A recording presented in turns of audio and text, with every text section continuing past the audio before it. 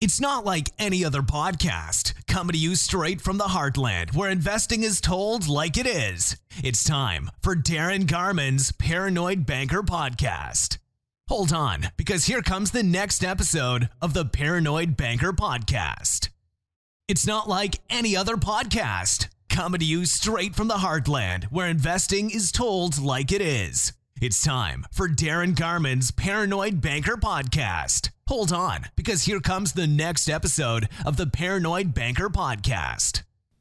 Hey everybody, Darin Garman here, and welcome to this week's podcast. I appreciate you being with me today, and whenever, however, and whatever you're using to listen in on this week's podcast, I'm glad you've joined me, and thank you very much. So, let me just hit a couple quick housekeeping items first before we go into what I want to talk to you about this week. Number one, I'm recording this episode from the home office. So as many of you know that have been with me now for a while, we have a couple of dogs, Bosworth and Blue, and it doesn't matter. You can have the most soundproof room in the world.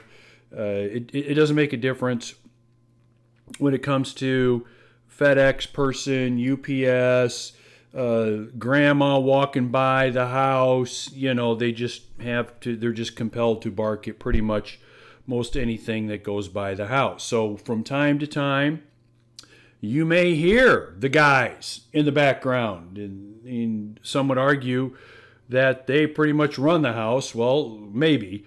But you may hear them in the background from time to time. So I want to let you know that. Number two, we are doing fine right now. And what am I talking about? Well, as I'm recording this, we are about 2 weeks removed from one of the worst storms that we have seen here in the heartland since I've been alive, quite frankly. We had 45 plus minutes of winds in excess of 100 miles per hour. In some locations in and around, especially Cedar Rapids, where most of our holdings are located, we had winds in the 130 to 140 mile per hour range. And so I want to thank those of you that have reached out. I want to thank those of you that have thought of us here and thought of me and my family and message just to see how things were going. And you know who you are. And I also want to thank those people that put in time, effort, and energy and volunteering in helping, I'll just call it cleanup, which is still ongoing and will be ongoing for months. So thank you very much, and we're doing fine. We have a lot of work to do, a lot of work ahead of us, but we are doing fine. Thank you again. And so let's jump into this week's podcast, where I want to talk about making a deal and really wanting to make a deal bad enough that you'll make a deal. Wanting to do a deal bad enough and you'll do a deal. And when I talk about a deal, of course, I'm talking specifically about real estate. And I'm talking specifically about investing in, either actively or passively, by the way, in apartment communities. But this really is applicable to most any deal thing, anything you can put under the umbrella of a deal. Now, whether it's, buying a car, buying, the list is long on the amount of, quote, deals that you probably make on a daily basis. And I had two things happen, two potential properties that I and my investment partners could have purchased over the last month. And I want to detail both of these transactions with you. I'm not going to go into the weeds and talk about, super boring specifics. But I do want to talk to you about things and really the thing at the end of the day to keep in mind as you're doing deals. I mean, that's just the term I'll use during this podcast, is doing deals. Making an investment, purchasing something, selling something. Because at the end of the day, if you want to do it bad enough, you'll do it. But again, I'm specifically talking about buying and investing. And I'm specifically talking about two transactions that, two properties that came up over the last month that really epitomize what I'm about to tell you. And let me just kind of lay the foundation first and just put it to you this way. The majority of people that I talk to and work with that would consider themselves investors never really end up doing anything. Okay? So, well over 80%, and if you've read my books, any of my books, I talk about this. Some of my podcasts and videos, I talk about this. But well over 80% of those people that would consider themselves investors never end up doing anything. And then out of the other 20%, there's a small amount of those 20% that actually end up doing what I call pulling the trigger and investing either actively or passively in one or more apartment communities. Now, this is not, I'm not necessarily criticizing, I'm not going down that road. I've said a lot about that in other podcasts, videos, and other things. But I want to set the foundation with you with that because I admire those people that finally decide to pull the trigger at the end of the day. When it comes to investing, really when it comes to anything, and that's another subject another time, I admire those people that actually go through the actions and do what they say they'll do versus just saying that they're going to do it. There's a lot of people that talk. There's a lot of people that say what they're going to do, that talk about what they think is going to happen. But again, it's the 80%, 20% thing where people, those that actually end up doing it. So those people that actually end up pulling the trigger get my admiration day in, day out, no questions asked. But something you want to be very careful of in your quest to pull the trigger, and that is to not talk yourself into making a bad deal. Not talk yourself into doing the deal for the sake of doing the deal. What do you mean, Darin? Why would anybody do that? Many people do. I have done it in the past. Okay? It's easy to do. And there are those of you that are listening right now shaking your head or in your mind's eye agreeing with, in your mind or in your mind's eye, you're shaking your head or you're agreeing with what I just said. It's very easy to just make a deal, especially when you've worked very long, very hard. You've done a lot of time, effort, and energy into finding, let's just say, an apartment community to invest in. Let's just use that. You finally have found a good candidate. So it's easy to buy it for the sake of buying it. And again, if you want to do a deal bad enough, you will. And 99.9% of those turn into deals then later you wish you did not do. I'm going to say that again. If you want to make a deal bad enough and you do whatever you need to do to just make the deal just for the simple fact of making the deal happen, making the investment happen, getting it done, 99.9% of the time you'll regret pulling the trigger on that. Even though I spend a hell of a lot of time talking about just pull the damn trigger, right? So let's talk about that. And I want to use two specific examples for you. The first example is an apartment community that was presented to me about 45 days ago. 102 units.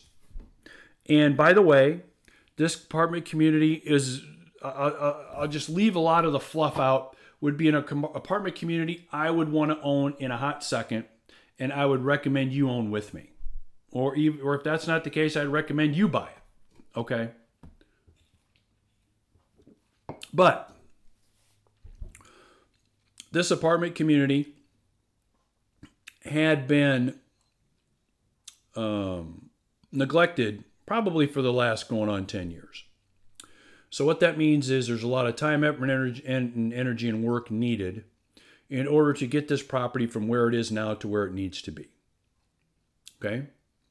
So far, what I've told you is actually a recipe for something pretty damn special. You've got an apartment community in a great location, but it's been mismanaged. Okay? It's been mismanaged. So at the end of the day, you really want to, you do the math and you do what you need to do to really come to grips with how much is this property worth now and how much after we work all of our magic on the property and get it from where it is now to where it needs to be, how much is it worth later? And so based on those numbers, you pretty much determine how much you're willing to pay for it now. Okay?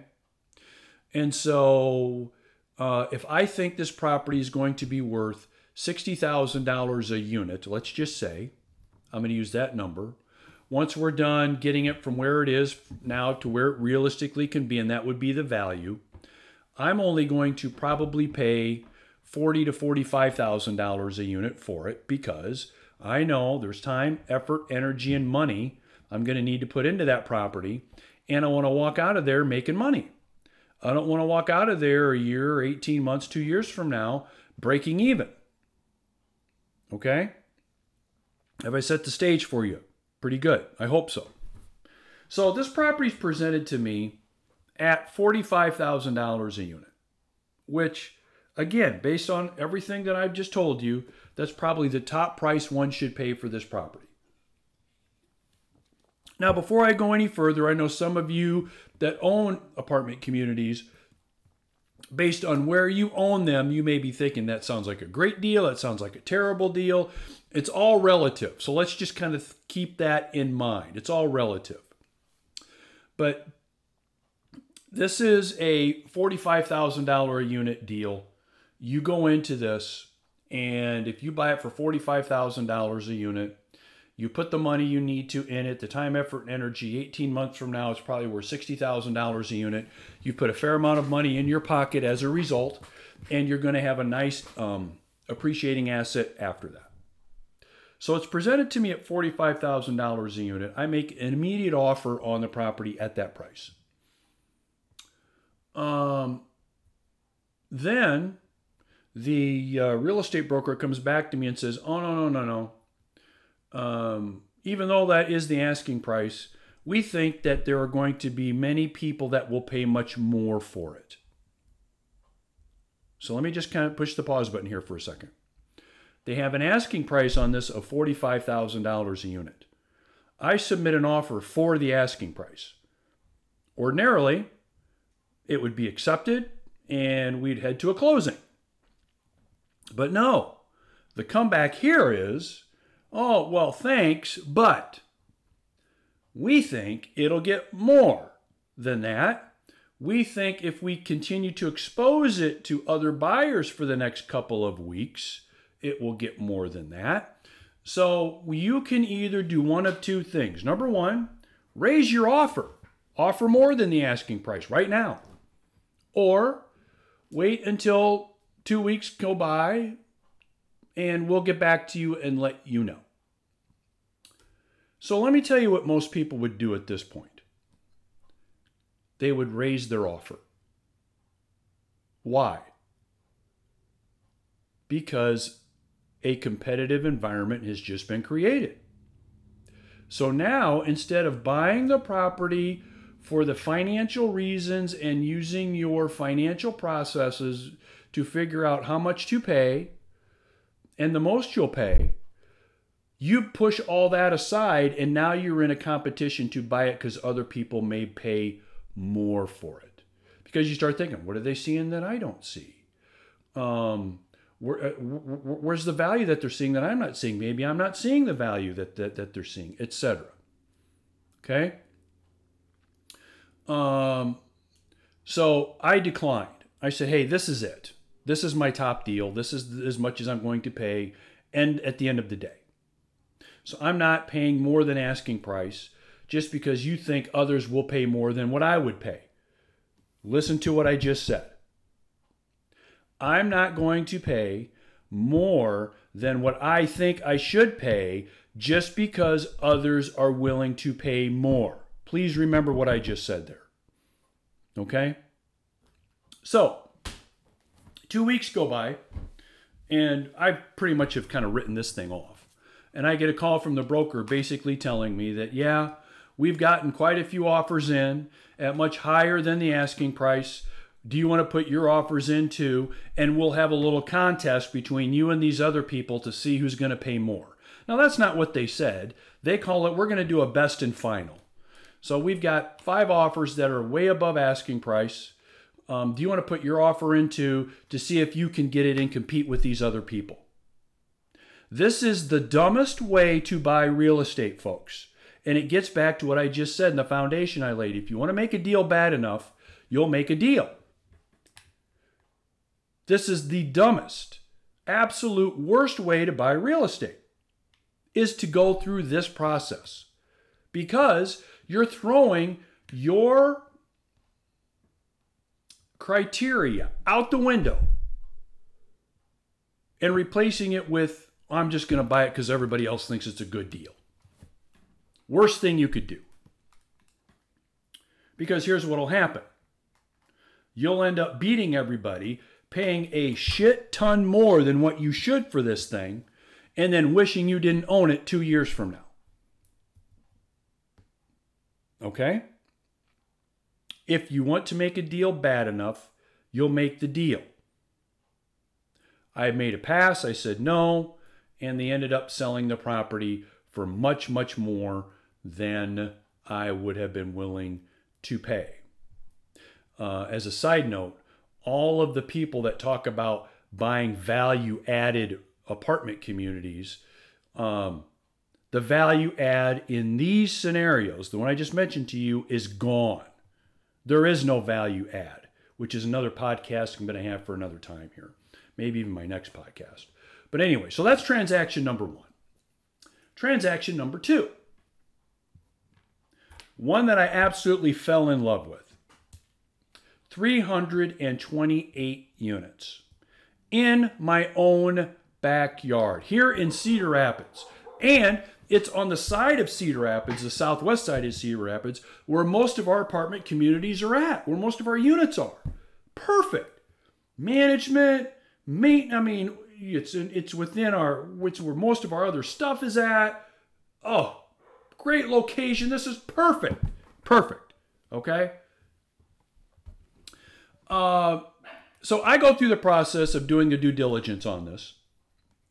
And I am just excited. Super, super excited. And I come up with a price that we're going to be paying for this property for roughly $18 million. $18 million for 328 units. And by the way, this is the very, very, very most that, based on my criteria, based on everything I've just went over with you so far, that's the most really I think anybody should be paying for this property. Okay? To be able to lock in the kinds of returns and benefits that you want. Okay? So I offer $18 million for this property. Okay? And I'm out there and I'm thinking, oh man, I'm really at the top end of my criteria. And again, what I would consider should be the top end of most people's criteria, but everybody's got their own way of looking at projects, especially apartment communities. So here's what happens. I submit that feeling pretty good. I get an email back from the broker again. Here's what the broker said. Not again, but this is a new broker. Here's what the broker says. Darin, thank you for the offer. We are right now only looking at letters of intent of $20 million or more. If you have an interest in competing in the ownership, for the ownership of this property, if you want to submit another offer over $20 million, we will submit it to the seller for consideration. The next sentence reads something like this. Once we receive that offer of over $20 million, then we'll do a best and final among the final 3 to 5 candidates to see who will pay more for the property. And oh, by the way, here's like the 8 reasons you should be really happy in overpaying for the property. Now, that's not what the email said, but that's pretty much what it was. Here's the 8 things to keep in mind and all of the magic things you can do once you take over to make it well worth over $20 million. It was all complete bullshit, by the way. It's just sales stuff, okay? But at the end of the day, again, I knew I had a choice to make. And remember, I told you I fell in love with this property. And I told you all of the reasons. I mean, it's in the right location. It's close to all of our other stuff. There's not a lot of large communities like this that come up in and around Cedar Rapids or Heartland in the eastern Iowa, okay? The last time a 300 plus unit apartment community came up in eastern Iowa was probably 15 years ago. 300 plus units. That's how many of them there are out there, which tells you there's hardly any. So I had a lot of reasons to buy this thing.